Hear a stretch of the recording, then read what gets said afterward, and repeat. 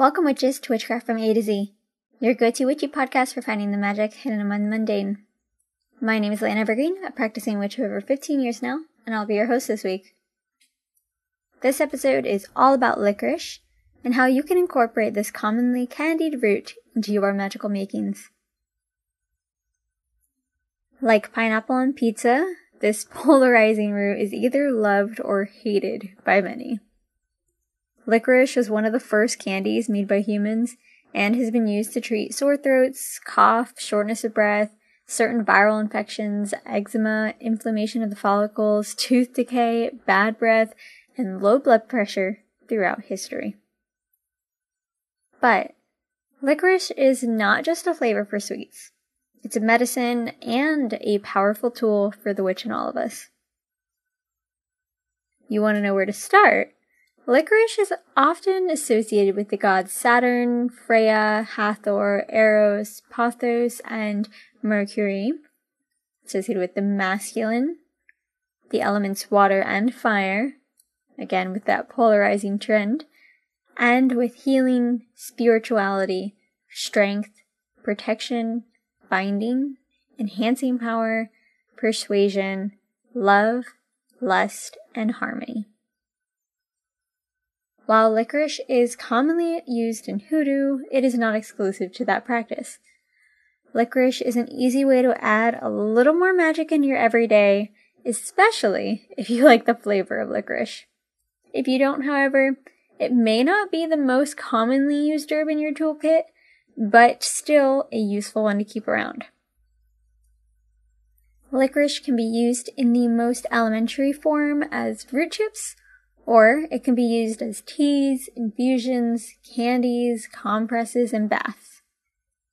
Because it has so many forms in today's world, getting your hands on some licorice is easy and relatively inexpensive.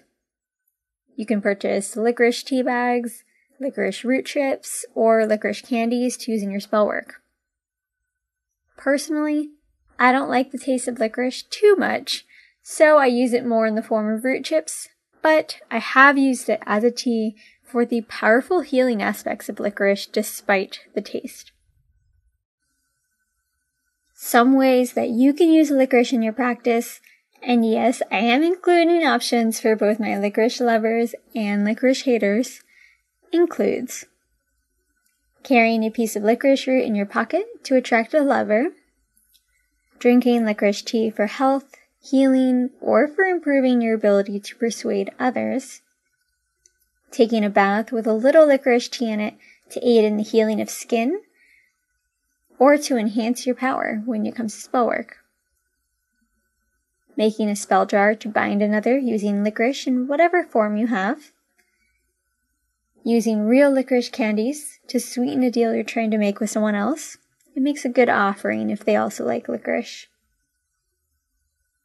Creating a powder or an oil with the intention of using it for persuading others. This can be useful in getting jobs, which we'll talk about a little bit later. Making a spell bag using licorice for keeping a partner faithful and keeping that under the bed. Planting licorice around your home to protect against the evil eye. Hanging licorice root in a room where your household spends time to improve harmony.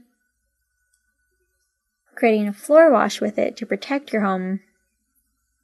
Drinking licorice tea with your partner to invoke lust.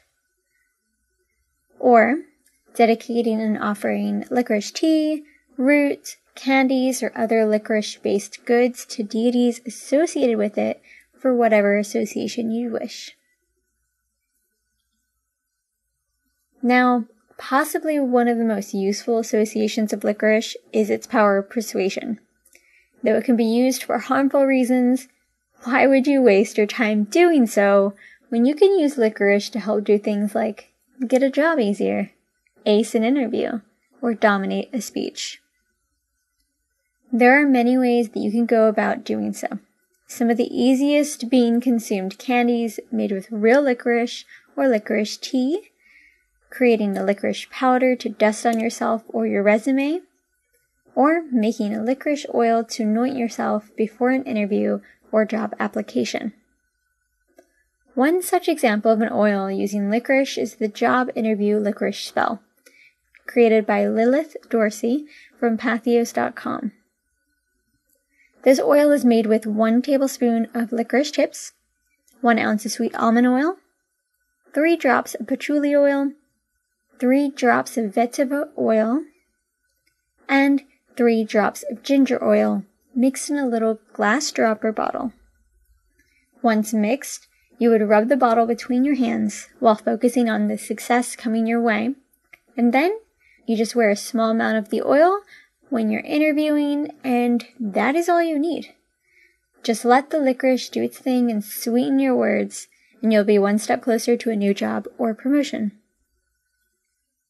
Before I go, I do want to warn of the potential interactions that could be caused by consuming too much licorice.